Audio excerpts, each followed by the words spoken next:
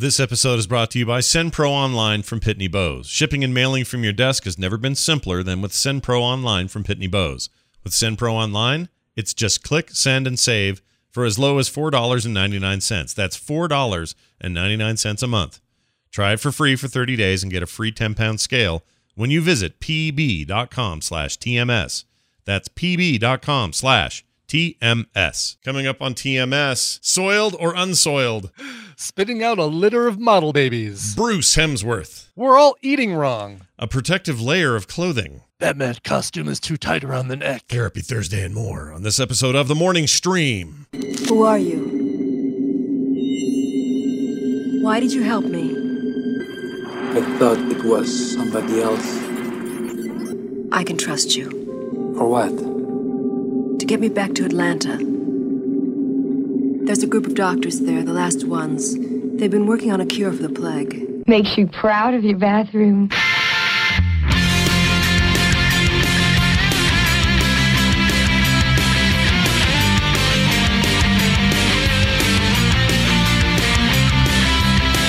Do the bees know they make honey for you? This is the Morning Stream. This isn't working right. There we go. Still getting used to this thing. Just throwing me off. It'll happen. You'll get used to it. Happen. At some point it will happen. You're right. I have faith. I believe that we can work through any problem if we put our mind to it. Oh, yeah, sure. Hey, everybody. It's good to be here. Thank you for being a part of today's program, which is Thursday's program. It is October 24th, 1999. Just kidding. It's 2019. And what's happening this? It's almost Halloween, Brian. We're a week away from the great Halloween. Earth week away. 1 week from today, you and I will be joined by Gidget to do some Halloween trivia. Oh, and Amy Frost, I forgot to mention. Actually, my Exorcist theme almost turned into Crazy Train by Ozzy Osbourne. Yeah, it wasn't. I can't do that part. Also, that day, Amy Frost will join us. She's got a new project, and I told her she should come on the show and announce it. And so we'll get that early on Thursday as well. Excellent. Yeah, big day for the community there. It's good to be here, everybody. Thanks for joining us. We got stuff to talk about, things to do. Starting a little late, too, but that's okay. It's Thursday. Had a rough morning. Everything didn't go right. Nothing went the way it was supposed to. Yeah. I'm sorry. Just for a while here, Discord would not open no matter what. There was some kind of outage. It turned out to be very temporary and fixed itself right on time, right before I called you. So that was a thing. That worked out okay. And then just trying to get everybody situated this morning. The dogs were being a pain in my A. Just everything's just a little jacked up. And then today is a weird day because right after this, I'm doing Current Geek with Tom. And then right after that, I got a whole bunch of stuff I got to finish up because right after that, I got to go to the university and teach a thing tonight. And then I got to rush home from that and then host Core because we couldn't do it last night because I freaking threw my back out. So that's the other fun thing. Let's talk about my back for a minute. Hey, everybody. Okay. Check this out. My back is garbage. I can barely move. Oh, no. Did you overextend it or something with the two-a-days, the treadmilling and whatnot? Probably that, and I also cleaned a bunch of stuff out of the office. I think I lifted a box. It was maybe a little too heavy. Didn't use my knees. Did you lift with your back and not with your legs, Scott? Probably a little. Lift with your legs, Scott. Yeah. I mean, now that you say it, that's probably a huge part of it. So, yeah. Scott. Yeah. That's real good stuff. Anyway, I'm sort of in recovery mode on that, but then I can't slow down. I got a billion things to do. So, yeah. This is just the way it is. So I'm a little grumpy today. If I end up with a short fuse on any of our topics today, I apologize in advance. It's just, sometimes your back gives you heat. About twice a year I get a back thing, and I've had that since I was 15. And every 6 months, my back just says, you know what? We're taking one out. You're done for the day, dude. Yep. And I got checked for that many times, and the doctor just says, no, you don't have a weird disc or anything. You just have, a tendency to throw that muscle, and it's all, I can feel right where it is, dude. Just like a big knotted up freaking ball of shit. Oh, sorry, Nicole and Mateo in the car. Sorry, it's war again. Yeah. Here, I'll throw a pseudo coin Oh, thank you. There you go. Thank you very much. I appreciate it. Pseudo coin throne. So we're gonna we're gonna start today's program with a couple of emails because I like doing those. So we're gonna do those. Trying to catch up on all the correspondence we get here on the show. And I'm going to start with this one, Brian, about Australian meat pies. Okay? Okay. Ooh, I love me an Aussie meat pie. Yep. Stuart. It reminds me of that Mad TV Is sketch. it named Hemsworth? No, Stuart Hemsworth. Is that the name of the Aussie meat pie that we're going to be talking about? Or Stuart Hemsworth, the ugly brother. It says, hi, Sergeant and Balfour. That's an Aussie meat pie manufacturer reference. So we just have to take him at his word there because I don't actually know. Sure. It says Australia pie culture comes from our English roots. They tended toward more towards savory pies, he says, often as a way to make meals, to take meals to work. I have no idea where the U.S. thing for sweet pies came from. Our sweet pies tend to be hot fruit pies with pastry lid and base. Well, we do that too. Yeah. Not always, but, you know. No, but I mean, like, you know, an apple pie or a peach pie or cherry pie is going to be a hot fruit pie with a pastry lid and base. You can eat those without them being hot, but they're better hot, for sure. Yeah, I mean, pecan pies don't have a lid. Right. A lid. A lid. I don't see Paul Hollywood saying, I'm going to dock you some points because your mince pie doesn't have a lid. It's not a proper lid. It's a bad lid. No lid on your mince pie. Your bread lid. But yeah, like I don't know where it comes from either. I mean, we could probably find out, but maybe it's German or something because you know a lot. You know what? Yeah. Wherever it came from, I thank wherever it came from for the U.S.'s thing for sweet pies. Oh yeah, because no problem with sweet pies. Yeah, they're the best. Kidding me? Yeah, no complaints about pies. I know we have also got the coconut cream pie, and that doesn't have a lid, or a pumpkin pie doesn't have a lid. Brian, where's your lid, Brian? Where's your lid? How come your pie doesn't have a lid? Yeah, lidless pies. It's a thing.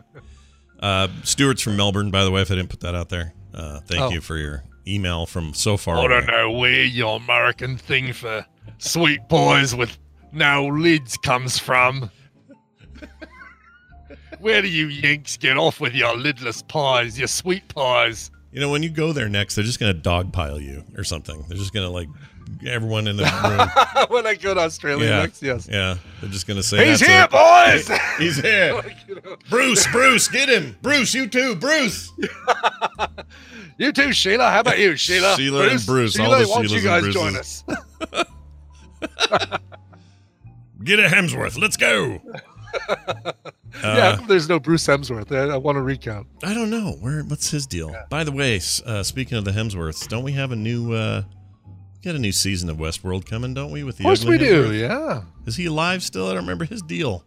Is that a spoiler to ask? I don't even know. I don't remember either. I mean, he rarely ventured out of that room with the he did the map. Yeah, he wasn't into the big 3D floor map thing. Yeah. All right, I'm looking here. That was his office. How tall are the Hemsworth brothers? I don't care about that. Okay, here we go. I found an article that says 24 facts you never knew about the Hemsworths. You ready for this? Oh, yes. All right. First of all, it says there's a third Hemsworth brother. They're filled with meat pies. They're filled with hot fruit and no lid. Stem to stern, filled with meat pies. Yeah, that's how they get so big and buff. Yeah. There's a third Hemsworth. It says I thought we found a fourth. Isn't there a fourth? No, there was Kenan Thompson pretending to be the fourth Hemsworth brother. That's what it was. Okay, that's all it was. It was a joke. Anyway, so the picture of them standing together, by the way, Luke is by far the biggest of them, and that seems crazy because I thought Chris was the big dude. Yeah. Okay. You mean tall or just taller and taller and a little wider than his brother? Wow. Yeah. Okay. Anyway, Luke Hemsworth is the one from the show we're talking about, age 32. Well, this was as of 2014, so he's actually, what is he now? 38? Whatever it is. 37. 37. He's the eldest of the brothers, followed by Chris at 30, or now would be 30, whatever. And Liam, who's the baby, but he's also the biggest baby. And he's the one that came in like a wrecking ball, right? He was dating Miley Cyrus. That's right, yes. Okay. Here's some more facts. Despite being the least recognizable Hemsworth brother, Luke was actually the first to get into acting. Huh. Okay. Didn't know that. The photo I'm looking at shows him as shorter than Chris and Liam. Oh, he is. I was talking about Liam. Okay. Okay. I thought you were talking about Luke. I'm sorry. No. Liam's the tall guy. He's the... Yes. Yeah, right. Luke's a little teeny dude. He said he soon became disillusioned with the industry and started a flooring business, which his younger brothers worked for before their acting careers took off. So everybody in the Hemsworth family was doing floors. So that's pretty cool. That is funny. Chris moved to the USA to pursue his acting career, and Liam followed a few years later. Luke, meanwhile, never fully gave up on acting, and after a string of guest roles on TV, he starred in The Reckoning in 2014. Let's see. The boys were all born in Melbourne, Victoria, but the Hemsworth family also lived in the outback in the Northern Territory for a while, settling on Phillip Island in Victoria. That's why they're so rugged, you see. Yeah, right. Let's see. It's the upbringing, the flooring first, and then the... Here's a good one. I love this. When they were kids, Luke and Chris would wrap their little brother Liam in a protective layer of clothing, and then make him walk around the backyard while they shot him with air rifles. Yeah! A protective layer of clothing. Aren't we all just wearing a protective layer of clothing? I freaking love it. Let's see. Liam got his own back at Chris. When he was 8, he threw a knife at Chris's head. Their fighting was so bad that Chris had to stay with separate relatives while Luke and Liam stayed at their grandparents' house when their parents went on holidays. They had to separate the two. Damn. Yeah. Let's see. Here's one more of these fun little facts. Oh, that's stupid. Their dad is a social services counselor, too. And their mom is an English teacher. Nice. I always like that. Nice, humble Australian outback folk. Right, exactly, yes. Yeah. Here's one. It says there's a friendly competition between the brothers in most things they do, except when it comes to roles in acting. They try to support each other in their careers as much as possible. I'm going to play Thor. No, I'm going to play Thor. You guys can both play Thor. Oh, hey, you're not wrong. Liam and Chris were both up for the role, but Liam didn't get it. And Chris got it. Luke did get to play Thor for a minute. Oh. 1 hot minute. Oh, right. I forgot about that. It's not really. One crazy 10 seconds of Luke playing Thor. Yeah, go see Ragnarok, you guys. You'll learn that on your own. It's good how that worked out. Yeah. Well, if you haven't seen it, come on, it's not a spoiler at this point. Let's see. Chris didn't originally get called back for his audition while Liam made it to the final 4. In the end, though, Chris snagged the role, it says. Wow. All right, here's a fun one. When Chris's first baby, India Rose, was born. I didn't know Chris Hemsworth had a baby. Did you know that? I didn't know either. All right. Luke, who has 4 kids, made a video teaching him how to bundle the baby up properly. All right. That video needs to surface. Yeah, that's freaking fantastic. And you bundle a baby. Baby. Here's a final note that I enjoy the most, probably. Yeah. Liam and the oldest, Luke, both got naked for a raunchy show called Satisfaction. So they were nude. Not the one with who was it? Wasn't it Justine Bateman and Sarah Jessica Parker? Oh, right. What was that called? I thought that was Satisfaction. Was it? Yeah. I think you're right. That's the thing with movies with the same titles. It kind of sucks. Yeah. Then finally, did you know that Chris Hemsworth was on Dancing with the Stars in 2006? No, really? Yeah. No, I didn't know that either. That's funny. He didn't really need to do that. He probably could have just done other things. That seems bad. All right, anyway. Yeah. There's some fun Hemsworth info for you as we now drift away from Australia and back over to here in America with this email. He was married to Elsa Pataki. Ah, Pataki. From the Fast and Furious franchise. She plays Elena Neves. Elsa Pataki. ELSA-P-A-T-A-K-Y. Uh-huh. Oh, she's lovely. She is. That's Chris Hemsworth's lady? Yeah. Yep. Oh, I know her. She's in something pretty else. Much, it's like prom king and queen right there. I mean, She's beautiful. If they don't put out, just spit out a whole litter of model babies, then something's wrong with the universe. Yeah, what are they even doing? Something's wrong with genetics. Oh, yeah, she's really cute. Mm-hmm. Wow. All right. Well done, 1976. You made a very lovely lady. All right. Here is another email from Paul Talbot. Sure. This is about spoilers. He says, hey, guys. Okay. Yeah. He says, hey, guys, that's me and you. It says here, I've been listening for years, but finally need to email you with your spoiler discussion on recommendals. The way I see it, this always comes up, so why not talk about it again? Sure. He says there's two ways you can watch a movie, spoiled or unspoiled. The first time you see a movie normally is unspoiled. After, it's spoiled. The second viewing can be rewarding, but you will never get the unspoiled experience again. Empire of the Sixth Sense. What? Oh, I read that as of. Empire or The Sixth Sense is always a great movie, but you will never get the feeling of shock when you heard the twist for the first time. Empire. There's a twist in Empire Strikes Back. Empire Strikes Back? Yeah, there's, not there that. are two ways I watch a movie, by the way, Paul Talbot, soiled and unsoiled. Yeah, soiled and unsoiled. Right now, I'm soiled. Are you anti-soiling? You don't want to soil a movie?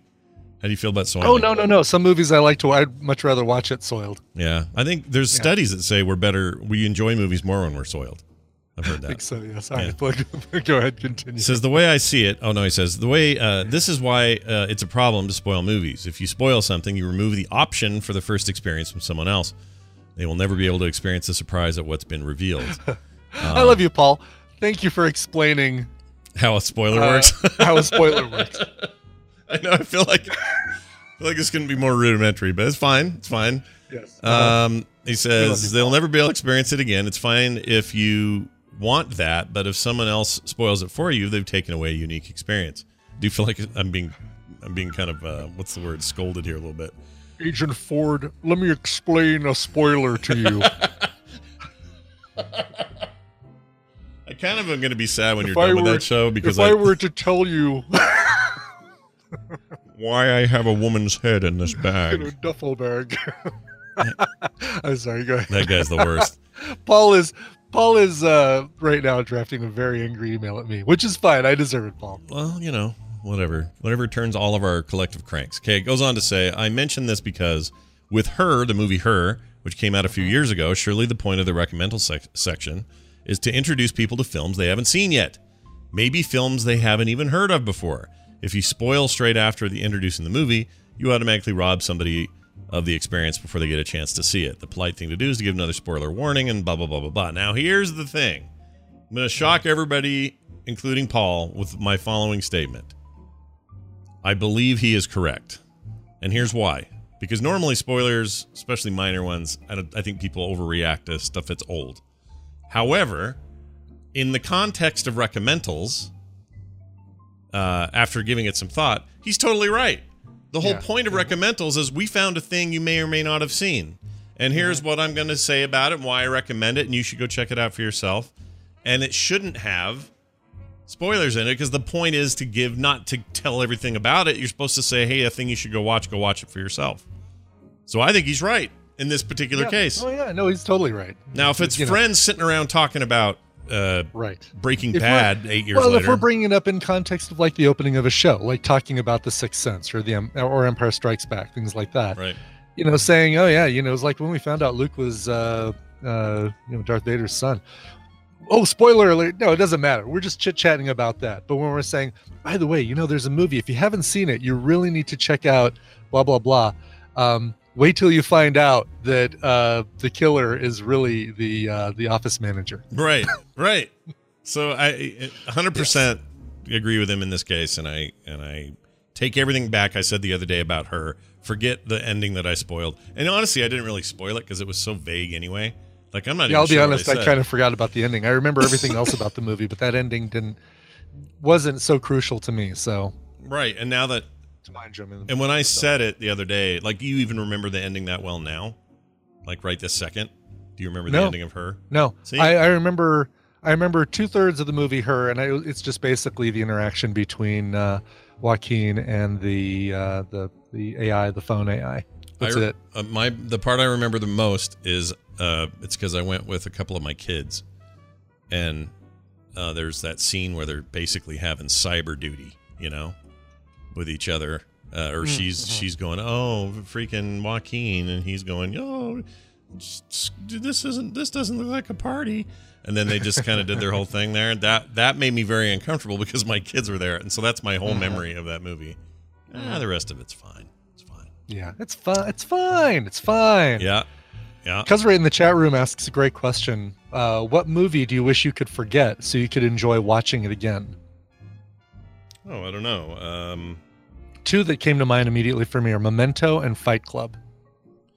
Yeah, I think those are good calls. I mean, Sixth Sense is actually a pretty good call. Trying to think of another one where I feel that way. So many movies that I enjoy frequent viewings of, I wouldn't want to not have seen all the Star Wars stuff. I don't have a feeling that I wish I could start over. Right. I enjoy it just on its own. Mad Max Fury Road, same thing. I don't need to see that again. But there's no big.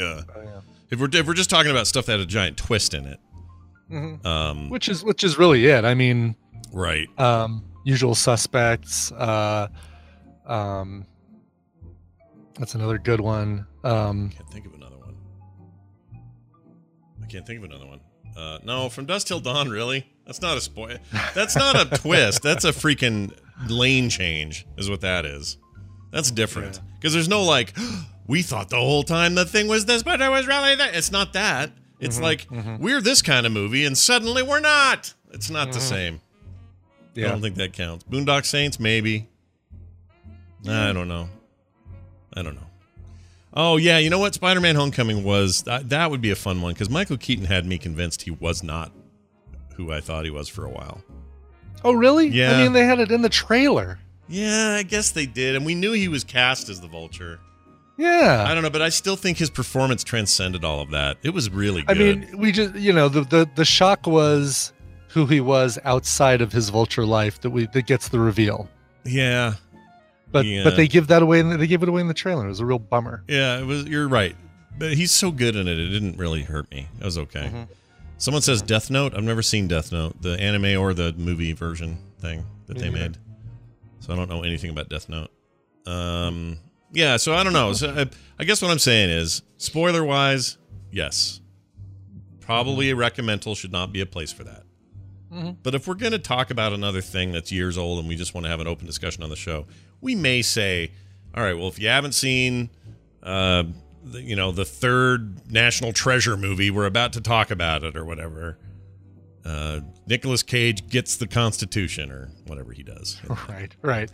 No, that's exactly. If we're recommending something that maybe is a little off the radar, we probably are not going to recommend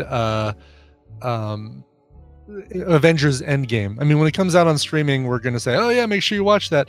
But we're not going to, use it as a recommendal that we're assuming nobody's seen and say, now, if you haven't heard of this, you may want to see Infinity War first, but then you want to watch Endgame and watch for the ending when... Right. The ending of Endgame where the brr happens. Hey, also, somebody mentioned Serenity and a few other movies, and I just got to thinking, this would be cool. Technology gets to a point where we can take a custom designed pill that is specifically designed to go in and remove all memories. Let's say for me, Mad Max Fury Road, every time I want to watch it. So it comes into my head, it goes bleep and just deletes only the experience. Just that memory. Only that memory so that I get to see it fresh every time I watch it. That I could probably do. I could probably be into that tech. That'd be all right. I think, but then also I get more out of it, different viewings, and I have a different kind of take different times. Like, why? Yeah, I mean, I don't know if I would do... I mean, I think I'd probably do that for a very there's not a big twist ending at the end of Mad Max Fury Road that'd be like, oh my gosh, wow, Mad Max is really a baby dressed in a Mad Max costume. But I like your idea, but no, it's not it. Yeah. Is that a good place to go with the sequel? Sure. Yeah, I don't know if I would do that. God, this seems like there would be so much that could go wrong with that. Well, that's the other. That's the other thing. That It's a tech that I wouldn't trust to start with. But right, assuming we had it, there's probably a movie about this for all I know. Like take a pill, make you forget a thing. It's not the same as a roofie though. A roofie makes it so you don't remember what you watched while you're watching it. I'm talking about one that you take before. This would be like Eternal Sunshine of the Spotless Mind, just with a very targeted little brain attack with Ruffalo coming over with not Lucas Haas. It was Frodo. It was I can't think of his name. Elijah Wood. It'd be like Mark Ruffalo coming over with Elijah Wood just to say, all right, well, let's sit here and eat his chips and wipe his memory of watching Mad Max Fury Road. And while you pine over Kate Winslet and jump on the bed. Somebody here said, let's see, who was it? Essential Tremor says, is there ever really a reason to not at least give a spoiler warning if you're specifically going to spoil the end of a movie? I don't know. Like this, the Vader one. Who bothers to giving a warning for that? Like, who's ever going to say, "Oh, now spoiler warning," just in case you haven't seen Empire Strikes Back, Vader's Luke's dad. No one gives a spoiler warning for that, right? Yeah. So I think it depends on the movie. That's an example of like if you probably do not care about Star Wars if you're worried that we're going to spoil Star Wars. From 1980, Empire Strikes Back. Right. So that one I feel like we're okay. But yeah, I mean, if I were to say, something from a movie 5 years ago, I probably would say, spoiler. And I know you've probably seen it, but just in case, spoiler alert. There's probably like the 2 weeks thing, right? The Vince Gilligan 2 weeks thing is for brand new stuff, right? You've got something new comes out, boom, the 2 week timer goes. And then you can't even talk about it. Not even if you say spoiler alert first, you just can't talk about it. Yeah. Once you've passed that time frame, there's probably like another one that as long as you say spoiler alert beforehand, you're okay. But that's probably like 2 years. 2 years is enough time for somebody to say, "Oh, I really wanted to get around to watching that thing when it was in as soon as it came out on streaming. I didn't see it in theaters, but I want to see it as soon as it's on streaming." Yeah. Yeah, and exactly. 2 years is enough time for anything to come out on streaming. Right. And then you go, spoiler alert, by the way, Yeah, I feel like that would be a good barometer. We generally 2 weeks and then 2 years. Yeah, 2 weeks, 2 years, 2 decades. 2 weeks. And by the way, there's really nothing to spoil about his latest thing. It's just kind of good and you should watch it. There's no spoilers, really. Oh, El Camino? Yeah. Not really. Yeah. I mean, it's just sort of, I guess the only spoiler is maybe you could say it's a spoiler about how it goes for everybody in the very end, I guess. But that's not really no. I mean, I wouldn't give that away anyway. I think people should just go watch it. But I wonder what Vince would say because his episodes were all spoilery, every week, man. Mm-hmm. It was like, oh my gosh, did you see what Walter White did this time? Right. I mean, it might be more of a spoiler to say who's in it, like what characters we see in it. Yeah. Because that was the greatest joy of that thing is like, oh my God, so and so, look at that, or this guy, or that guy.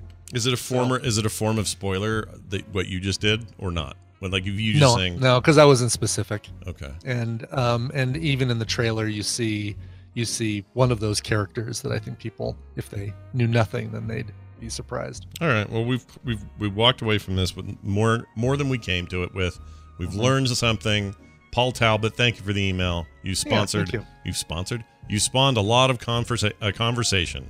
I don't have my real boy words today. They're not coming out right.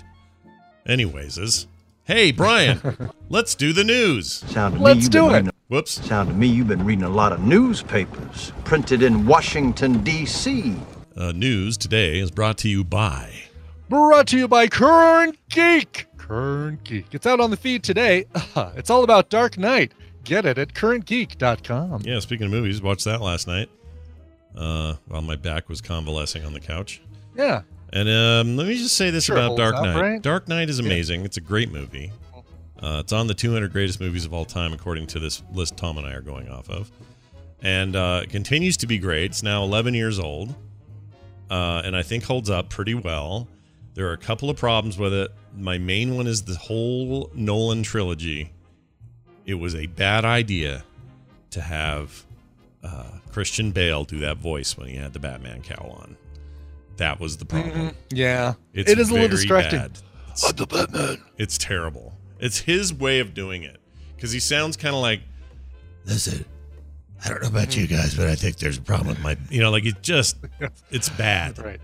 And good for you. Good for you. The only good thing they did with the Affleck thing was give him that modulator thing. They should have done that. Mm-hmm. Yes, it was a good way to explain how that whole thing works. Yeah, that would have worked, and it also sounded cool. They should have done that instead. It was stupid. And also, let me just say this. For some reason, Christopher Nolan thought that was a smart idea when Batman was around people who know he's Bruce Wayne and Batman at the same time. Spoiler. When he's around people like that who know who he is, he still does the voice. Yeah. He doesn't need to do it then. No, it's almost like the no one else is there. It's just the two of them in the room. So why? It's almost like the costume makes him do that regardless of if the people around him know who he is. Yeah. It's super obnoxious.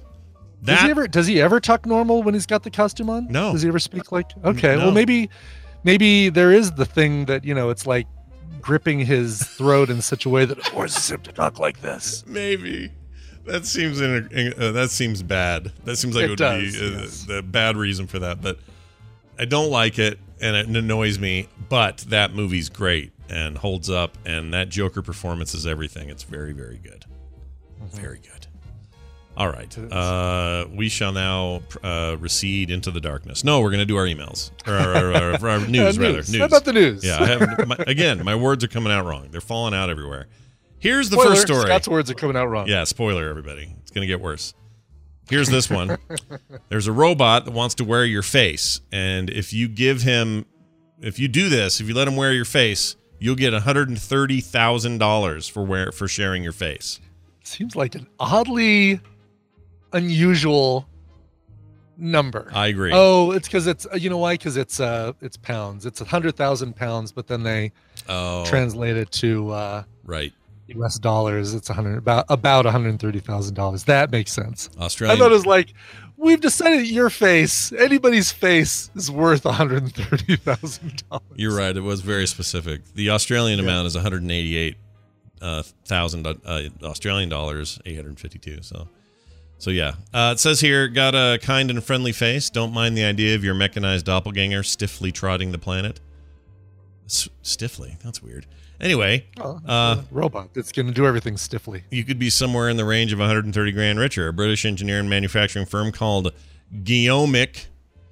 Geomic. All right. Robert Geomic. He was great on Benson. Wait, what was his real name? Robert Guillaume? Robert Guillaume, right? Okay. Benson. Checking my memory on that. Anyway, They put out a call for people interested in being the face of a new state-of-the-art humanoid being developed by an unnamed company. Well, that's always good. The company is searching for a kind and friendly face to be the literal face of a robot when it goes into production. This will entail a selected person's face being reproduced on potentially thousands of versions of the robots worldwide. What is this even about with all these robots? What are you doing? Right. They say the line's been in the works for 5 years and will result in a companion for seniors. This is how it starts. Mm-hmm. Let's see. Sure. They said the company behind the bot might look to you like it is privately funded and has gotten all the might look like you is privately funded. That's a terrible sentence. Jamie says the company behind the bot that might look like you. That might look like you is privately funded and has gotten investments from independent VCs and top fund companies based in Shanghai. Beyond that, the whole shebang's rather mysterious. The blog post doesn't share age or gender parameters, only asks people who want to license their face by submitting a photo for a chance to win that money. I assume they want somebody young and attractive, right? I assume so. Somebody's got a pleasant face, but I don't think you'd want anything super threatening, too. Like, if you did a Hemsworth, it would just be like, oh, man, even robots are better looking than me. Yeah. And don't do Luke. Don't do Luke. It's got to be like Paul Giamatti? Would that make you feel better about yourself if your robot looked like Paul Giamatti? Sure. I mean, I actually wonder what the seniors... Steve Buscemi? If you were really old, let's say you're 89 and just kind of barely getting around, and this is your helper robot, what would you, and at that age, what would you want it to look like? You don't want some Right. young hottie, right? Necessarily. Yeah. You want a kindly, friendly face that looks like it wants to help you, not one that wants to sex you. Oh, Rainbow Bright. That's very nice. I worry that this is like the face. What was that age app, right? Where people would put their face in and it would age it. And then we all found out that it was going up to a Russian server or something. Yeah, Chinese, I think. I worry that this is like, all right, no, they're just being blatant. Send us your face and your name and your email address. We're totally only going to use it for this robot thing. Yeah, who's making it? Oh, a mystery company in China. We can't tell you, though. Yeah. Something about this is Tovarish weird. Industries in Ukraine. I hated that app because A, it made me look horrible. Yeah. And B, if you used it on old people, it made them look like space rocks. That's right. And C, it just was fishy, man. Just too good at doing Well, like yeah, that was the thing. Finding out that it was, that it was. It wasn't Russian though, server. right? Wasn't it Chinese? I think it was Chinese. Was it Chinese server? Okay. Yeah, but it's the same. They're kind of the big bad right now. Tupac Shakur back in the news. Why don't we What? just use Arnold Schwarzenegger's face like Skynet used? Oh yeah, just dupe that around. Yeah, exactly. You want me to change your adult diaper? You made the poopy. I'm going to submit my face to this company. They're going to give me $100,000. He's a little short on cash. Arnold is. He needs Submit to. your face if you want to live. Yeah. He's always out of money, that guy. I actually really like how he looks in that new Terminator. I hope. Yeah, he does look pretty badass. I hope it's decent. I keep hearing it's like the third best Terminator movie. That's what they're saying, that this is the sequel that Terminator and Terminator 2 deserved. So Let's see. kind of looking forward to it. Currently performing at a level of what? Terminator Dark Fate, 67%. That sounds all right. That's not too bad. No. Yeah, I can deal with that. That Maleficent not doing great, 40%. No. The number one in the box office, but not a good score. Joker, high 60s. Zombieland, mid 60s. Boy, the highest rated film in theaters right now in the top 10 is Downton Abbey. Mm-hmm. There you go. Rush out for that one. I missed the last 3 seasons, but I did enjoy that show. Oh, and The Lighthouse, I hear, is super cool. I want to see The Lighthouse. That black and white thing with oh, yeah. my face looks like a foot plus the other guy. Right. What's his name? I can't think of his name. Well, Pattinson is the one guy, and then the other one is Alexander Skarsgård. No, I don't know. No, we know he's the Green Goblin. I can't think of his name. Willem Dafoe. Willem Dafoe. Jeez. Yes. Or as Nicole would say, William Dafoe. Dafoe. Yeah, William Dafoe. William Dafoe. In his hot new role as a lighthouse. Okay, Tupac Shakur in the news. Remember him? He was a rapper, man. Yes. Yeah, famously did a really cool Mad Max riff with that California song. I love that. It's one of my favorite videos ever. It is a really cool video, yes. Thunderdome in the background there. By the way, there's a great mashup that Pomplamoose does of that song. And what's the other song they mix it with? Oh, and Lord's...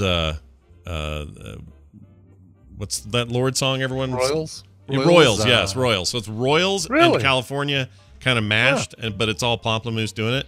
It's fan-freaking-tastic. They rock, man. They really figured out that formula of how you do covers and how you take 2 songs, mash them up, and make something new out of them. You're hearing yourself echo a little. It's my fault. I apologize. A little bit. Did your earphone get a little too close to the? No, it's a memory thing, and it's fiddling with my audio codec. Okay, here we go. So I'm gonna find this song real quick. I have to play a little bit. Okay. Pops and Recline just put it in chat. Oh, well, there it is. Helps. Yeah, I'll just do that. So YouTube, yeah. I'm not gonna play a ton of it because I'll get in trouble here. Sure. But we'll do a little bit here. Here we go. Oh, no. Okay, they're just hanging out in the trailer at the moment. No, wait, go back. Okay, here we go. This is great.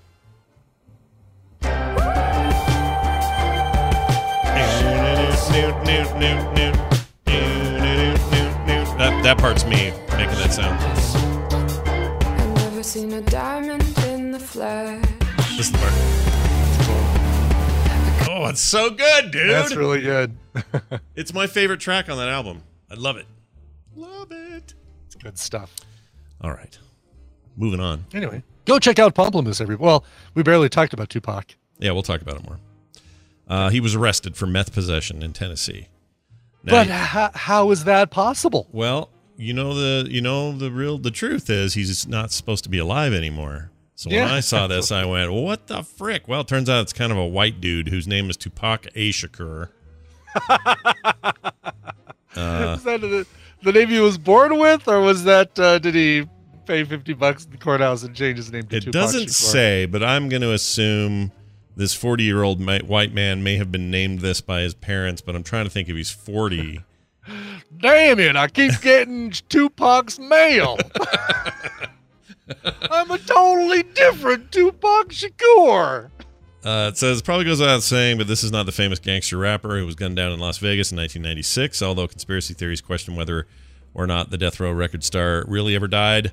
Started spreading almost as soon as he took his final breath. Even so, this case involves a 40-year-old white man who happens to share that dude's name. Even their middle initials are identical, according to a news release from the Johnson City Police Department. While responding to the report of a person with warrants from another county on Saturday, officers said they spotted Tupac's car. The car was pulled over as they spotted it. The investigators found it a second time. Shakur was sitting in the passenger seat. They tried to arrest him, but he snatched away and put his hand in his waistband. He pulled out a knife. Police said Shakur tried to turn toward the officers with his weapon, but they almost immediately tackled him. So everybody's okay. Nobody got hurt, but it turns out dude had a bunch of meth baggies on him and syringes in his pants where he keeps his weed. All right, moving on. Did I lose you, Brian? Are you there? I think I lost Brian. Brian is frozen. Do you guys see that? Look at his face.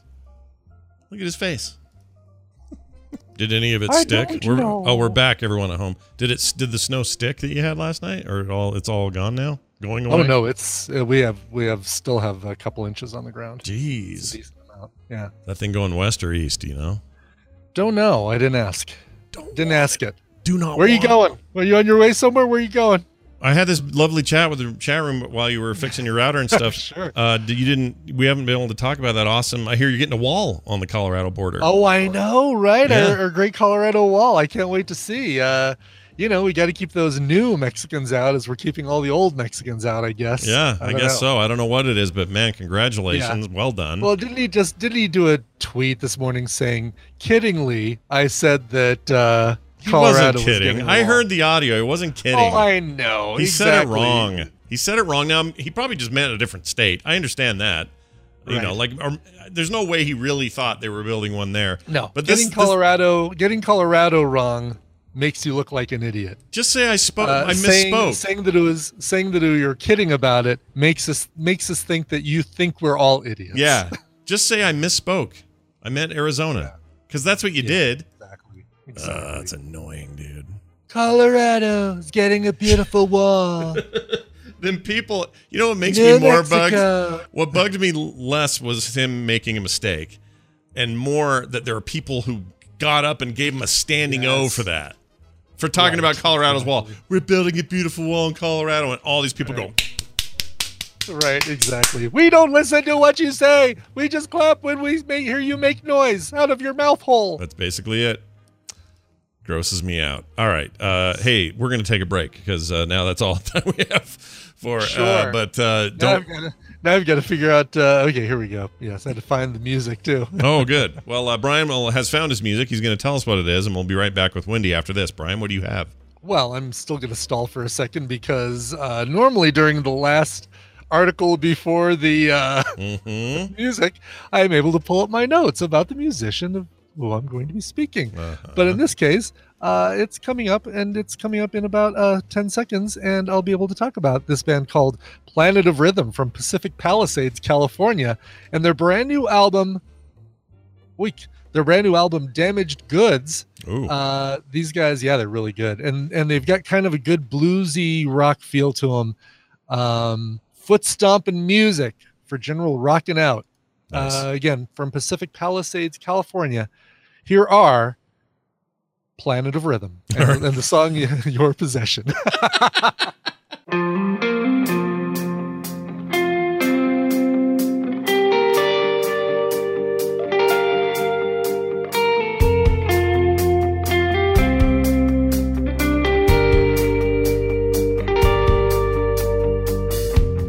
Maybe it's time for me to move on.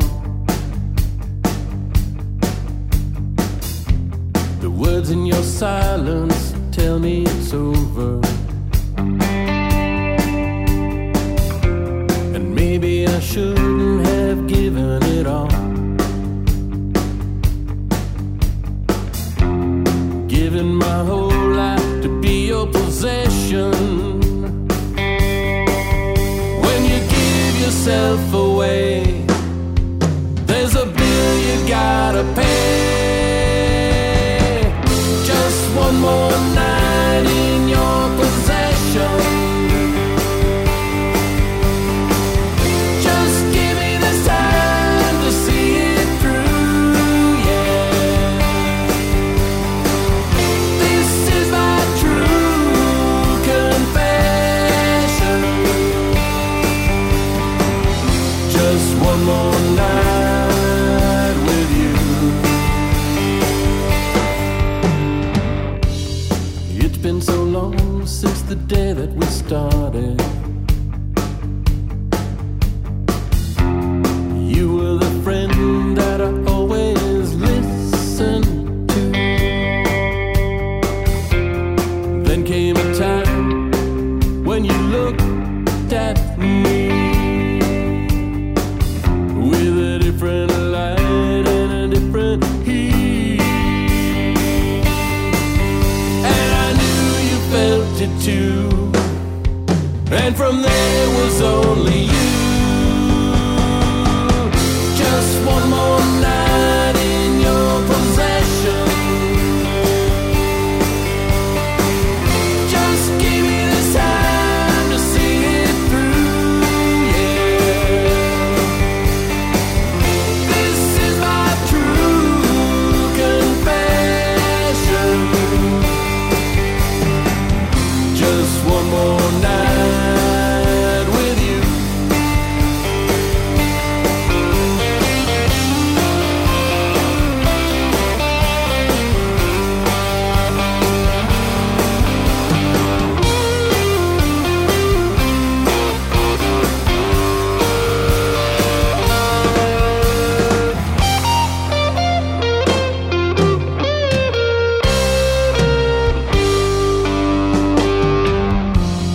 And so it ends as daylight breaks. And I walk away just like you wanted me to. It's just a shame it lasted so long. The pain is all mine and I'll be without you. One more kiss and I'll be gone. And it just can't last too long. Just one more night in your possession.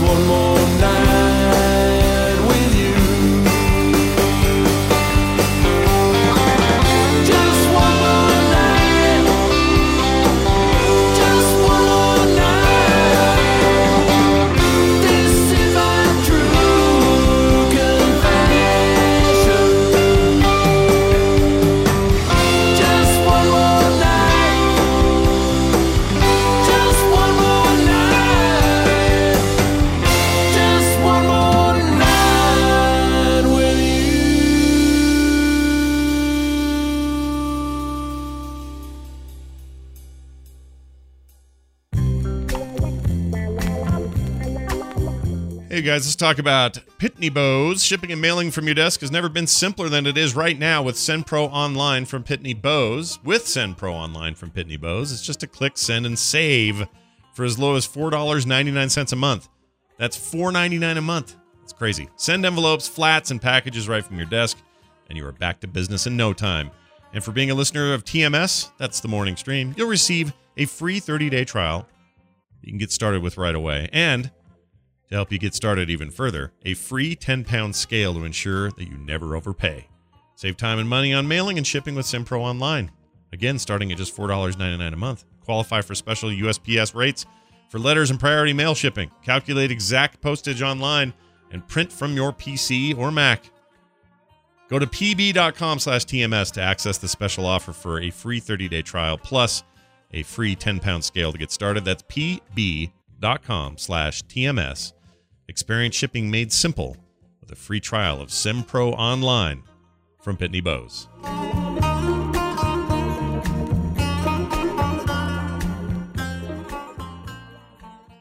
I've never seen that before. Whoops, wrong one. All right, we'll be back in just a second. Stay tuned. That slinger can't help you now. I'll take you to Atlanta, and you'll give me the cure. And if you don't, I'll give you the horror show. I've never seen that before.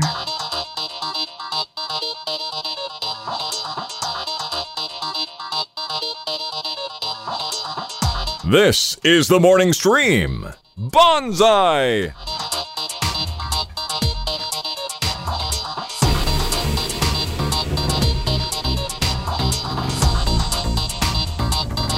All right, we're back, everybody. Welcome back to the program. Back to the program. Jawohl. Let's see if this doesn't screw up with Wendy getting added. I think it'll be okay. Okay. All right. As far as I know, we're all right. Because I'm all discombobulated. Well, that's what tech things do, you know? Yes, They discombobulate. mess us up. We are forced to reconsider our position on various issues. Okay. Oh, hi. Is this Wendy? Hi. Hi, how are you? I'm good. Good. Okay. Here's your intro. Something wrong, Batman? Has anybody seen Wendy? Barnacles in a wad. Hey, what's going on? Hey, I got a question for you. Yeah. Are you getting the brunt of the winter weather yet, or are you guys still fine? Everything's fine? No big deal? I mean, it's colder than it's fun, but it's like, what is it today? 50 something? You're just like here then. It's just like home. It's like Utah. Yeah, honestly, we have such similar weather. It freaks me out. Like, I'll see it. I'll be working with a client in Utah and it's snowing here. That weird little quick early storm, I guess, the 4 feet you got in Colorado. Sorry about that. But anyway, so very similar. It's a little bit weird. Yeah, it is weird. But I think it's going to break ranks when I get to the negative 40s, Yeah. So. Yeah, that's what I'm saying, is there's a certain point where you guys go full cryogenic deep freeze and we don't. Yeah. I look forward to it just to hear how it is. Anyway, hey, check it out, everybody. It's my sister Wendy. She is a therapist, helps people with real problems all the time, comes on this show and helps us with those that we sometimes give her, sometimes in the form of emails or calls or whatever. But today we are going full-blown topic, and it couldn't be, I think, better timing, because we are in the thick of the ultimate time of outrage culture. And why we seem to be sort of addicted to it, or why we can't just let certain things go. Certainly we live in a much more connected time, and social media and other stuff make it so you just can't avoid this stuff. Everybody's mad at something. It doesn't matter what you say, someone's going to be pissed. And they like to share their outrage with everybody else. And we call that outrage culture, probably appropriately so. I don't know. I mean, it's as good a term as any. Usually don't like terms like, what's with the cancel culture? Or I don't understand the like. I usually don't like the way people throw words around as if they own them. But we'll call this one outrage culture for the purposes we have today. So Wendy, why do we do it? Why and should we be doing it? Is it a normal thing for people to do? Or if not, how do we stop being so outraged about every little thing? Okay, well, let's start with this. This is from Slate in 2014. They had written this, and I think it's a nice little way to sort of, and it's very dated with the news that's contains makes me laugh because 2014 seems like 200 years ago. Yeah, But it's a great definition or kind of setting the stage for this. So, okay, it says when something outrageous happens, when a posh London block installs anti-homeless spikes, or when Khloe Kardashian wears a Native American headdress, or for that matter, when we read the horrifying details in the Senate's torture report. Do you guys remember the torture report? Yeah, and those are things, sure. Senate's torture report. It's easy to anticipate the cycle that follows. Anger, sarcasm, recrimination, piling on, defenses and counterattacks, anger at the anger, disdain for the outrage, sometimes an apology, and on to the next. Twitter and Facebook make it easier than ever to participate from home. And the same cycle occurs regardless of the gravity of the offense, which can make each outrage feel forgettable, replaceable. The bottomlessness of our rage has a numbing effect. Yeah. And that was 2014. Yeah. Like, you know, the world's never been free of things to be mad about, but I feel like we got a bit of a crescendo going on at the moment, and probably hasn't. We're probably not at the ceiling yet, or whatever that is. But yeah, you know, right. Well, so one way to think about it, and this is, I've been thinking about why in the world has this been created? So there's always been stuff, right? Mm-hmm. I don't know, maybe like the town crier came in and said a thing and everyone's like, wah! But it would be their outrage. Yeah. And I mean, think of pitch and forking. That's not right. Pitchforking. Is that where Dolly Parton grew up? Pitch and forking. Pitchforking, whatever, you know, like the mob gathers and they got their Yes. stuff and they're going to go. Right. I mean, this is old now. So it's a human response to information, right? So I hear something, it doesn't sit right with me. My anger is sort of the energy that makes me want to do something about it. It's actually it's a really crucial part of human survival. It's one of the reasons we're winning as far as it goes, right? Because we have this biological response to something that's not okay and not right. And anger is a form of energy. So we then rally, you know, all of our synapses and cells, and we go and we do something about it, right? Mm-hmm. But we have something that's happened recently that's really different from all the other times historically. And let's be clear, not that people handled their outrage in a good way historically, but what happens now is fundamentally different in the sense of quantity and timing. So let me give you an example. So when we just had the written word to read about someone's opinion, you think about how a paper is written. When was the last time you held a piece of paper that had a cogent, logical, reasoned out argument for anything, right? So you used to, if you wanted to read an opinion, and even, you know, the news, even though it's, you know, its form by nature is short and sometimes, you know, what bleeds leads kind of garbage. But that's, you know, there's always been some long form of journalism where there's, you know, more in-depth looks at things. And what happens when we are physically reading something, we're getting, you know, like the reason parts of our brain are getting, you know, juiced up. So by very nature of reading it, we can still become upset, right? We can still not agree or not like it, but we've engaged our brain on a rational level because that's the nature of writing. And that's the nature of reading a paragraph that's written well, right? So we're just in a different, think of it as like you're just in a different state of mind a little bit when you are reading the written word. So we've had that for a long, long, long time. And the thing that we have now is we have a screen-based information dissemination system. And take a lecture. I don't know when the last time you guys watched a lecture of a teacher doing nothing but standing there and lecturing. Does a TED Talk count? Yeah. Nope. They're too bite-sized, right? It doesn't. They're too small. There's a reason, because it's 20 minutes. There's stuff to look at behind them. Oh, okay. There's a whole crowd to think about. I'm talking like no entertainment value at all. Okay. So our brains are like we're still doing the visual cue, but we're engaging our thinking and our reasoning. And we can find that quite boring. And so you take anything now, even if it's educational, they have to have jump cuts, right? You got to change positions. You got to be funny. You got to make a funny sound. You got to have music. Everything is just this or that. There's a reason, because that format, the form of a screen, is emotion, not rational.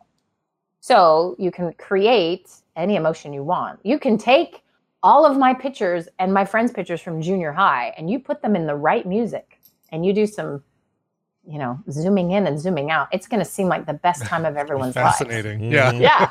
Right? Because it's emotion-based. And so screens, primarily, that's their function, is to do an emotion-based situation. So right off the bat, first of all, our mass sort of number-wise, how much exposure are we getting that's not screen form to rational thought? It's very little anymore, right? Yeah, I'm guessing it's like a 90 percentile to 10 somewhere. Yeah, like it's for a lot of people. Gone significantly down. Yeah. And there's still many self-righteous folks who are like, well, I read the long form, blah, blah. Right, great. They're less outraged maybe. I don't know. But so if you think about what's happening, it's a constant priming for emotion, right? It's hitting the emotion, not reason. So when you say, why can't we have a reasonable discussion about this? Automatically, you're already using a medium that is excluding rationality a little bit and hyper focused on emotion. And we don't know it. We're not thinking it like that. We're thinking very little, actually.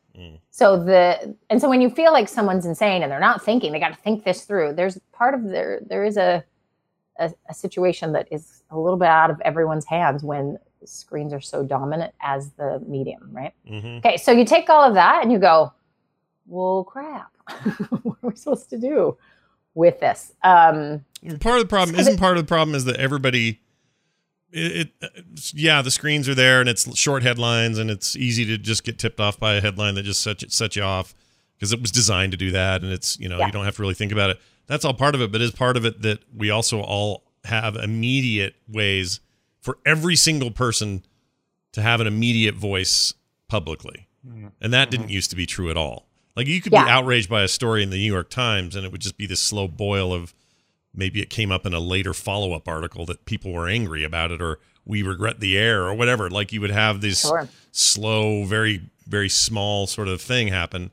But now even right now, you could say something on this show that's like super outrageous just to test it. And then immediately we would have public posts in the chat room. We would then have people on Twitter. We would then have people on Facebook.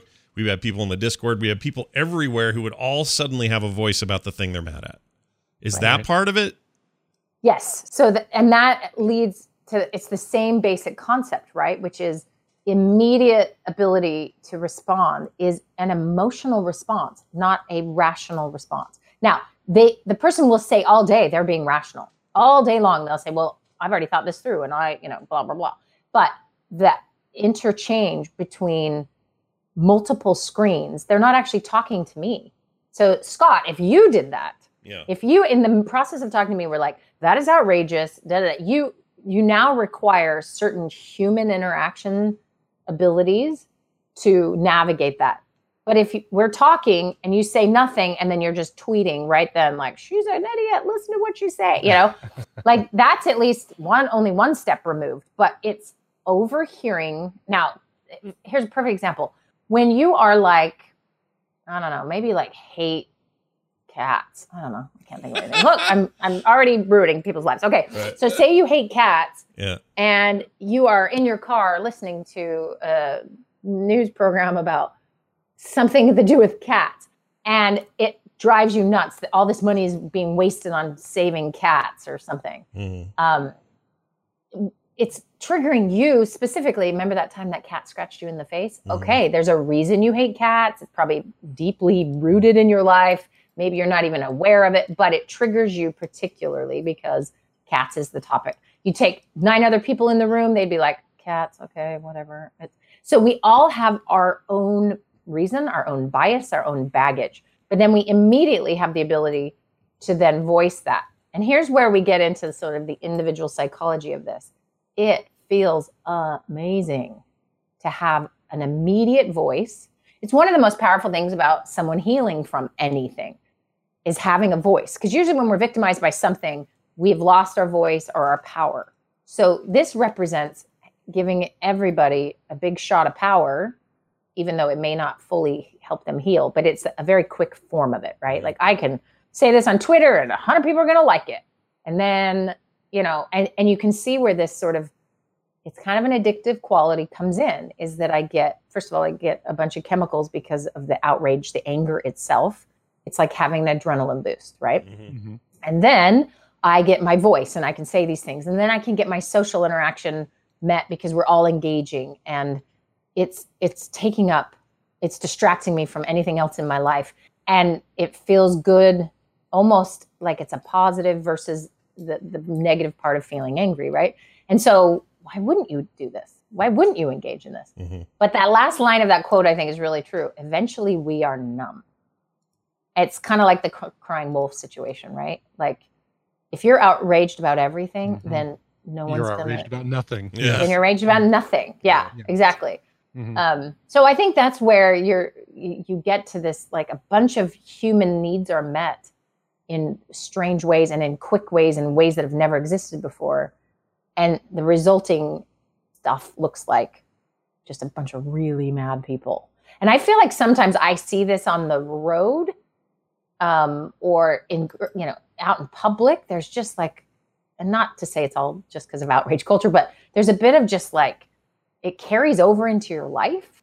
And not that everyone has to walk around cheering happy, but if I ask someone like, tell me about your news habit, and they're like, oh, I don't listen or watch to any. I'm like, that's why you seem okay. Yeah. Like it messes with you a little bit in all of your life because it is so consuming. Anger is the most consuming sort of emotion we can have a lot of times, right? I assume there's like studies about road rage and things, because that seems like an example of this where, everyone thinks the internet is exclusive to this whole anonymity problem or keyboard warrior when you're not, have to show your face sort of thing. But I feel like people do this in cars. Oh yeah. So it's like they feel but there's also a little anonymity in cars too. Like Yes, driving up on somebody's bumper, they're seeing a Ford Explorer on their back bumper. They're not seeing. Yeah, that's Mike exactly what I'm Jones saying. They know there's a dude there. 23 Main Street. Yeah, there's a dude there. They may even know them. They just don't know they know them because they can't quite see them. And so that anonymity is there as well. And it's funny because every time I have like a harsh online experience, it feels like road rage. Yeah. Like that same exact sort of thing of like, who are you to cut me off, or who are you to say that thing, or who are you to whatever? And I have every right to be angry, and this isn't my fault. It can't possibly be my fault. You know, all those emotions are the same. So I assume we're tapping into the same. I don't know. We are. I mean, if the takeaway is we're all animals, and we get along with the animals that we need for survival. And when we don't need a fellow animal for survival, it's okay for us to make them the enemy. And sometimes that survival requires someone to be our enemy. And so we tend to, in the modern era, we find an enemy. And I think it's kind of really old and built in us. And so we'll get to solutions and ideas about this, but there's another point I want to make. All right. That is amazing. Okay, so in 1975, these two researchers did this amazing thing, political science professors. So this is 4 decades ago. Yep. They went around and interviewed people and asked them what their opinion was on the Public Affairs Act of 1975. And should it be repealed? What is their opinion? And everyone had an opinion. So about a third of the respondents said they knew one way or the other it was good or bad. Just really lit into it and what they thought. And then a third said they knew enough about it to have an opinion, but like they weren't totally familiar. So you're talking about almost 100% of these people had an opinion about this thing. Mm-hmm. Here's the crazy thing.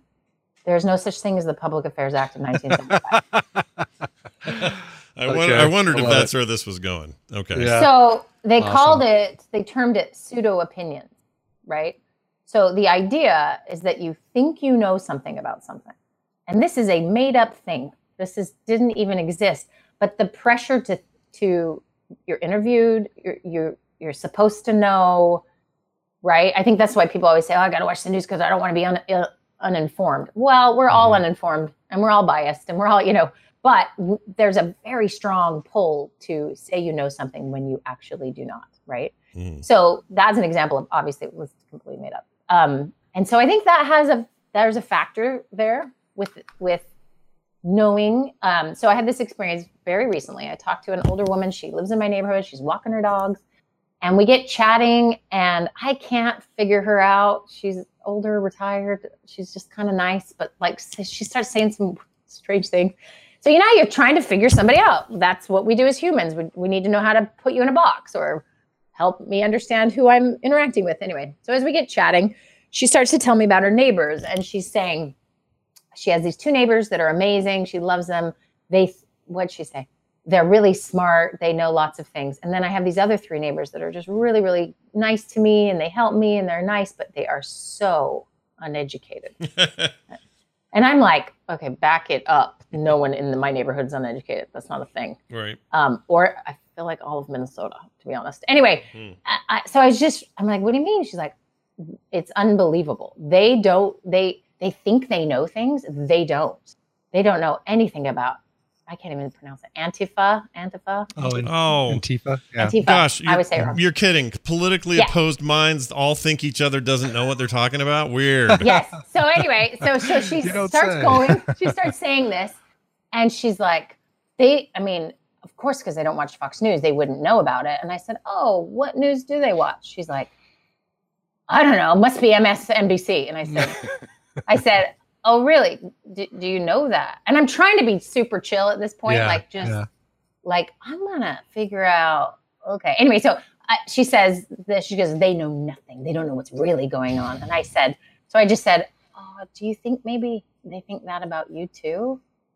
And she had this look like, oh, that's possible. I mean, it was. Oh, really? To her credit. Like, realization. She wasn't defensive about it. Okay. No, had no idea that that's possibly what they were thinking. She just was feeling bad that they were so dumb. Wow. Because they don't know what Hannity has to say. Anyway, so she's going on and on about how she knows everything and no one else knows anything. And then I turned it to like, well, tell me about the kind of stuff they do for you. Are they awful people? And she's like, no, actually, when I hurt my leg, they help me do this and they take my garbage in. And she went on and on about what amazing neighbors they are, but how sad for them that they are not afraid of Antifa or whatever. Yeah. Uninformed. So my point in telling that story is I did nothing. I just pointed out this tiny little thing. And to her credit, she went, oh, I hadn't thought of that. Most of the time what we do though, this is very rare for someone to go, oh, that's a thought, is to clamp it down. So double down. Yeah. So we have lots of interesting research on sort of narrow-mindedness, and we think it's a particular thing. But what happens with this sort of thing is our minds are actually the most narrow when we're outraged, right? So if we're in a perpetual state of outrage, we're not going to learn anything new. It's not a brain state for learning or accumulating insight. It's that. So when we say double down, people aren't consciously going, I'm going to double down now. It is so intuitive and inherent in this self-protective mode. It's the opposite of curious. It's the opposite of open. It's the opposite of all the things they might claim there. So she's claiming she's so smart and so open, but as soon as I pointed out, it's like, well, I mean, she did okay, but you could tell still, I mean, I could have knocked her over. It was like, whoa. Well, part of it was you're having a human interaction too, like you were talking about earlier. I think if this was you talking to her via text or on Twitter or something, it wouldn't have gone that way. There's no way. Right. Yeah. And that's And we bonded over the dogs, right? Like there's this, hey, we already have a commonality. We love this dog. It's so cute. And let's talk about how great your dog is. And then we bonded over the goodness of her neighbors, and because we're in the same neighborhood. And so, we had all sorts of connections. So then maybe she was willing to hear a little more. And I think that's true. But my point in bringing her up anyway is also this idea that we all have our blind spots. So we can, and here's what's tricky, is we have more information now than we've ever had, or at least access to it, right? So we can look at what happened in our own history as a country or as a people or the world and go, what in the world were we doing? There were such horrible things that happened, and just get outraged about things in the past. And a lot of it is outrage worthy, right? Slavery, there will come a day, sure. Yeah. There will come a day where our great-great-grandchildren will absolutely be horrified that we did this or that, right? I mean, I think one is healthcare. I think they're going to be like, what monsters those people were. Yeah. Anyway, so you could take, but the nature of a blind spot is you can't see it. And so generationally we have a blind spot, right? And individually we all have blind spots. So these are these are all ways to sort of, I guess, frame this of like, all right, this comes naturally, it's biological, but we have tools now to have it be an endless stream of outrage. And the more we do it, the more narrow our minds get, and the more addictive this feeling actually is. But I really like that idea that it is actually numbing. So if you think about it, both of you, have you had this experience where you got a little bit of outrage and you experience numbness? Yeah, a little bit. Usually it's because I get to the end of my rope. It's like, oh, I can't do another day of that. Like it's not gonna end, and I can't control it, even though I'm doing things that I think does control whatever it is I'm mad about. So you just get this feeling of like, okay. Is it more numbness or just kind of relenting to say, oh, Right. okay, this is just the way it's going to be. Fine. Let's move on kind of thing. Well, and it can depend, right? Like if you're really raging, I would assume it would actually get to it would be a physical numbness. Right. Yeah. You think about it. You're living your life, and you're activating your fight, flight, or whatever response all day for no reason, and there's no outcome. It's not like you go wrestle a tiger and there's a completion, like I did it. Whoa, right, you know, right. You're just perpetually exposing yourself to fight, and eventually you're just gonna kind of run through your endocrine system and not get out of bed. I mean, there's a biological thing. For better or for worse, I think I give up long before that now. I think that's probably. I definitely give up. I give up more sooner now than I ever do on stuff like that. Like I just don't care anymore. I mean, I do, but I don't know. Like you always hear about people have less poops to give. I definitely have less poops to give the older I get. Right. And like I just can't. Like I would engage. Let's say 10 years ago, I would engage at a level that I just won't now. I just won't do it now. Because it's just stupid. I know where it goes. I know where it heads. And there's maybe that numbness, or maybe that's just experience. I don't know what that is, but yeah, I feel like we're here's what's funny, because you can say, well, this all leads to numbness, and then somebody will say, that's what they want you to do, because if you're numb, you can't react and you won't be able to do the thing. And then you go, okay, we got to be extra vigilant because they're trying to get me to be numb. And then you get numb on that, and then the same, this weird circle starts to happen. Everyone gets conspiratorial about it, and I hate that. I'm numb to that too. Yeah, you're just numb to all the things. Yeah. Well, okay, so let's take something that someone is doing right this minute. Okay, so politics is politics, right? So let me give you two quick examples. If you like Bernie Sanders, then you love the idea of Medicare for all. If you like Joe Biden, then you don't think Medicare for all is the answer. So here's the question. Did you like Medicare for all first, or you don't like Medicare for all, or did you like the guys first? Or, if you really drill down, and most people don't ever really stop and think about what's happening, that's the thing. So they researched Republicans in 2014. I mean, here's the thing. We have stats and data, people. You can't hide. Anyway, 2014, 22% of Republicans thought Russia was an ally or even friendly. And any guesses what 2018 brings with that same question? Probably a lot of mistrust and dislike. No, Republicans. Oh, from Republicans. Oh, God, I would still think there would be some question about that, but less on the Republican side than on the Democrat side. So 40% of Republicans now see Russia as an ally. Okay. So wow. How does what that happen? What was the number in 2014? 22. 22. Wow. So it's gone. So more people are trusting. Right. So any ideas why? I don't know. Hello? Why that would be. Where have you guys been? Is it just blind following of Commander in Cheeto? Is it because? Yeah. 100%. Okay. 100%. So, I mean, maybe, I don't know, they watched The Americans and got into Russia. I have no idea. I don't know how you explain it otherwise. But what it is that we're groups, we herd, we're tribes, we do whatever, and all this stuff has influences on us. But here's what's crazy is that when you really get someone alone. So Scott, your point, so I was trying to give two examples on both sides, right? Your point of like face to face is really important. And we have all these amazing tools that in theory make everything easier and quicker And democracy, in theory, should be thriving because of these tools. But what we found is those tools might be part of why we feel so disconnected, might be adding to that, and especially the outrage parts of things. But we still have this amazing power when we're face to face. So there are some researchers, let's see, they gathered 500 people. Have you guys heard about this? It's called American One Room. No. And it's a long weekend or even a whole week. I can't remember. But they had, they took it from registered voters from everything. You name it. If they voted that way, Like they across, think that way. Okay. Yeah, across the back. Across party lines and stuff. Okay. And then they have them all together for this weekend, American One Room, and they say what they're thinking. They get talking. I mean, it's amazing. There's a couple different ones happening like this, but this one's kind of the big one.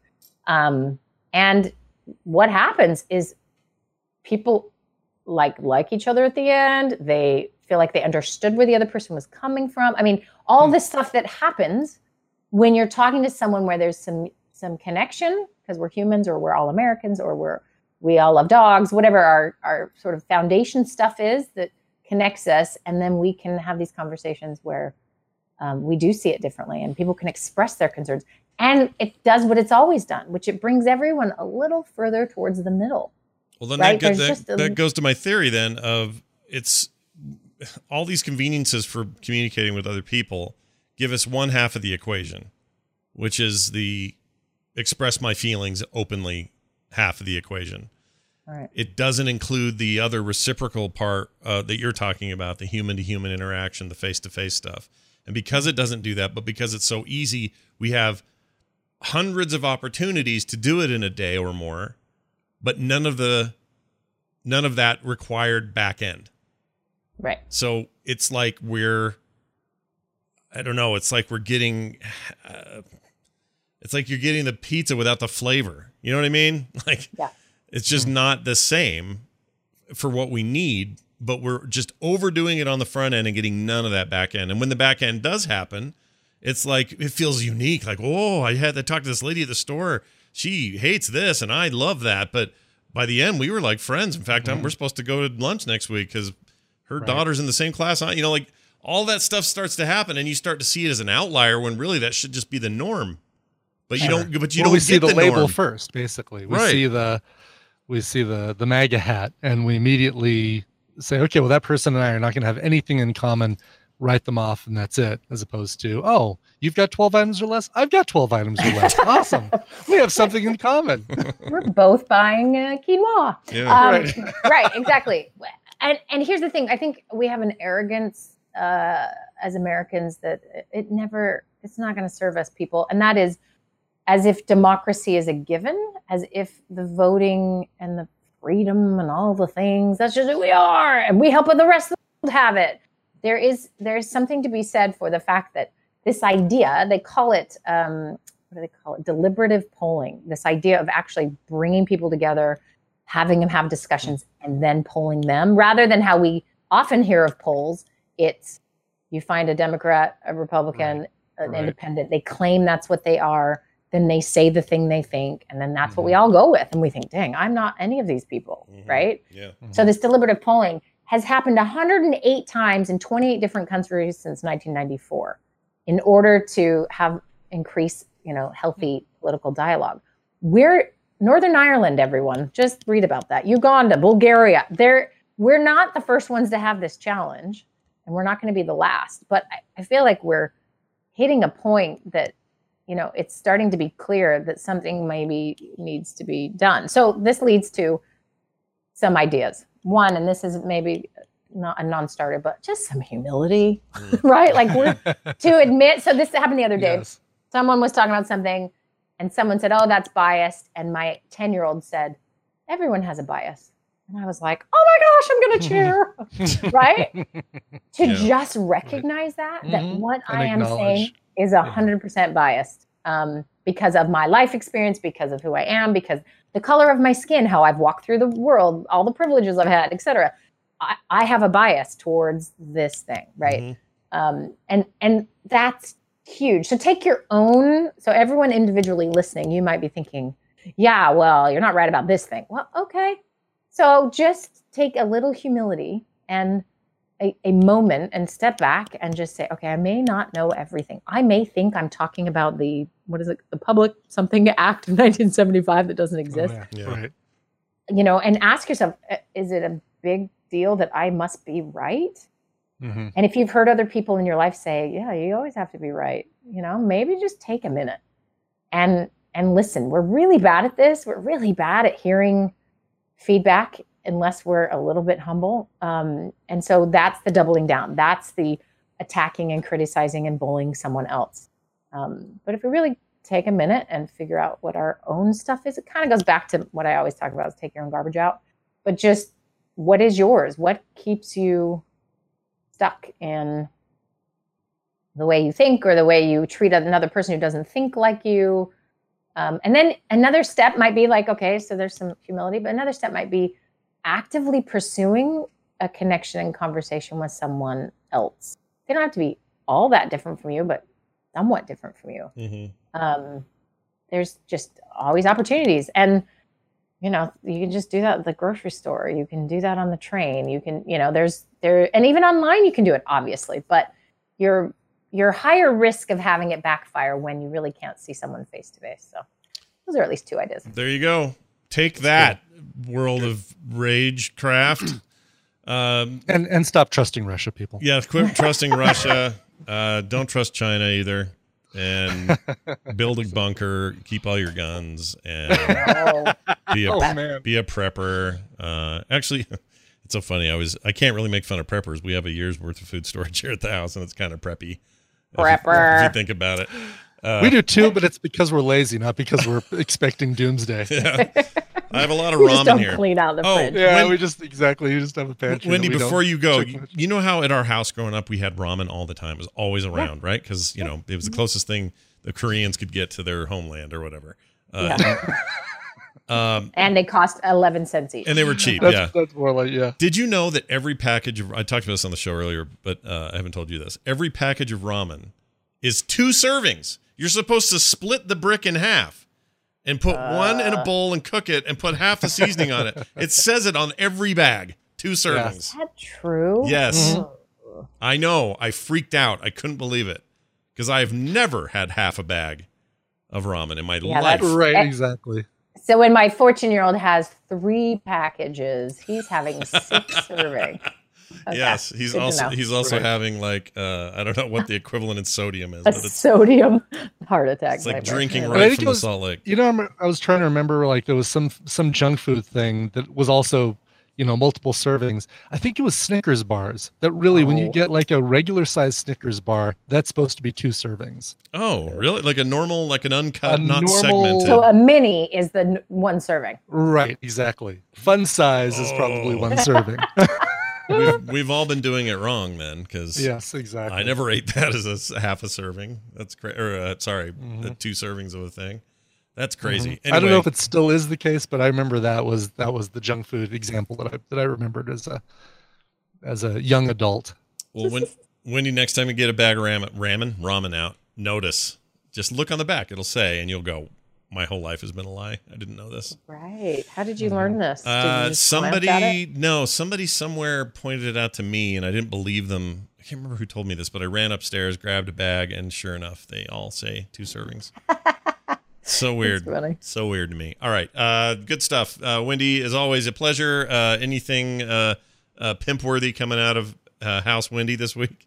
No. There's no pimp-worthiness coming out of my house. Yeah? You got Halloween coming. You still got Halloween-age kids, right? It's going to be fun. Yeah, we do. In fact, I am not going to be. Are you going to have the show next Halloween? We are, but if you're not going to be here, it's okay because it's a jam-packed day of other Perfect. things. It's good. So. I will be. This is so terrible, everyone, but I'm going to be on a plane. Oh, where are you going?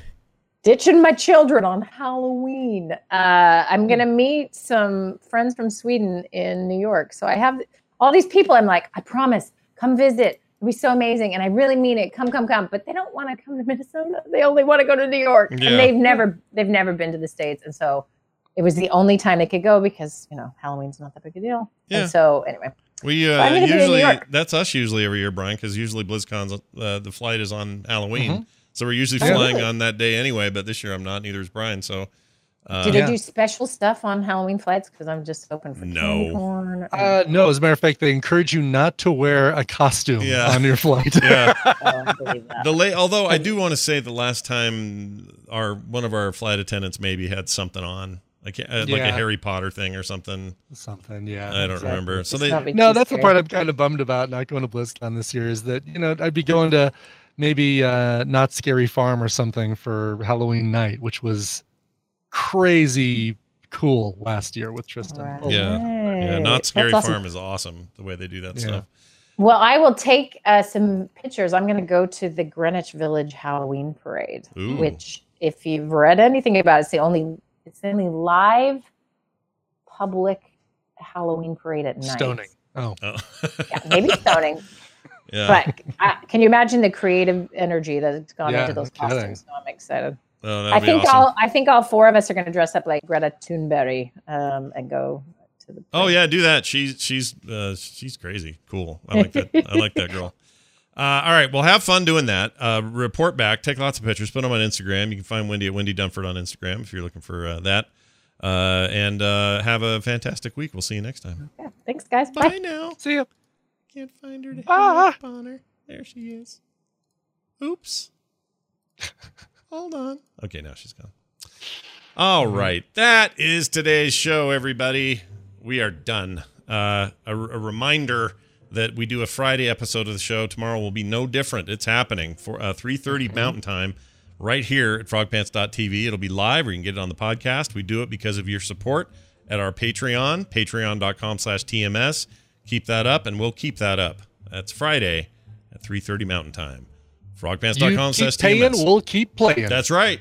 Pay to play. That's right. We're like an arcade. You put quarters in us, you can play us. Dancing monkeys is what we are. In more ways than one. Anyway, go check it out. Frogpants.com/TMS is our website. Brian, do you have a song to play on our way out of the door, please? I have a song, Scott. So we get an email from Kevin Crazy in the chat room. Hey, Brian, I'll be turning that magical number of 42 on the 24th of October and thought I'd throw a song request out. Nothing specific this go around, so I'm looking for the cover master to find something I'll enjoy. Ideally, I'd like to hear a song related to the number 42 or something cosmic, centered around space travel, exploring the unknown, etc. Rock, either power, hard rock, prog rock, etc. is preferred, but no bluegrass. But of course, you get the final say. Thanks, Kevin, formerly known as Crazy in the Tadpool, but it's been a while. Nice. Okay, Kevin. All right, so something a little spacey. I looked at some level 42 covers and decided they weren't hard rock enough, not even really prog enough, but settled on this one. And this is cool. This is from a brand new album from Hidden Citizens called Reawakenings Volume 2. Hidden Citizens do a lot of covers in the style of like current movie trailer, slow but powerful ballady things that end with kind of a whisper or a little girl singing as the credits roll and coming this November, stuff like that. On this album, they do a cover of Moby's We Are All Made of Stars. And it starts out a little slow, but then it rocks by about halfway through. So I think you're going to love this. Here is Hidden Citizens with their cover of We Are All Made of Stars, featuring Tim. Could it really be Tim Halpert? Isn't Tim Halpert the guy from The Office? Oh, Halperin. Tim Halperin. Oh, got it. All right. Was getting cut off. I'm like, Jim Halpert. Jim Halpert. Tim is the one on the British Office. Tim. That's why I was confusing everything. Yeah. Tim and Jim. This is neither. It's Tim Halperin. Anyway, here is We Are All Made of Stars. All right. Hidden Citizens. We'll see you guys tomorrow.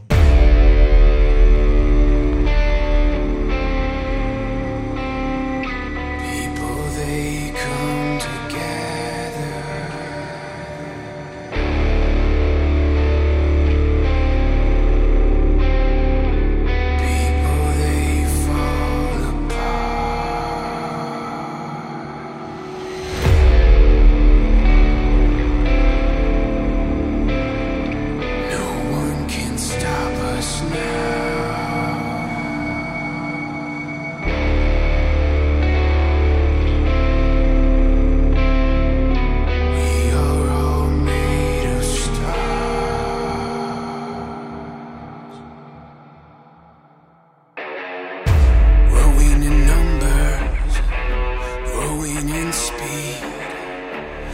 fight the future, can't fight what I see. Slowly rebuilding, I feel it in me.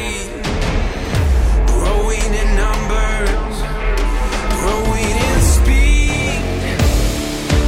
People, they come together. People, they fall apart. No one can stop us now. We are all made of stars.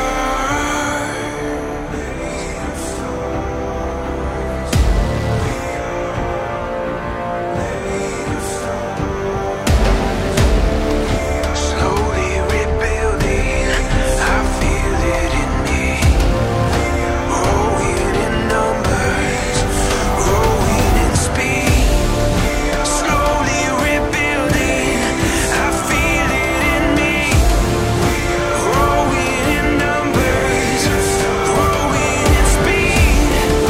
Slowly rebuilding, I feel it in me.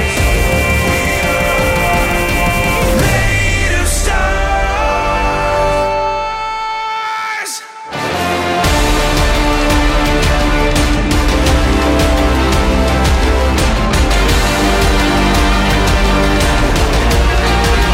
No one can stop us now. No one can stop us now. We're made of stars. People, they come together. People, they fall apart. No one can stop us now. We are all made of stars. This show is part of the Frog Pants Network. Frog Pants Network. Get more shows like this at frogpants.com.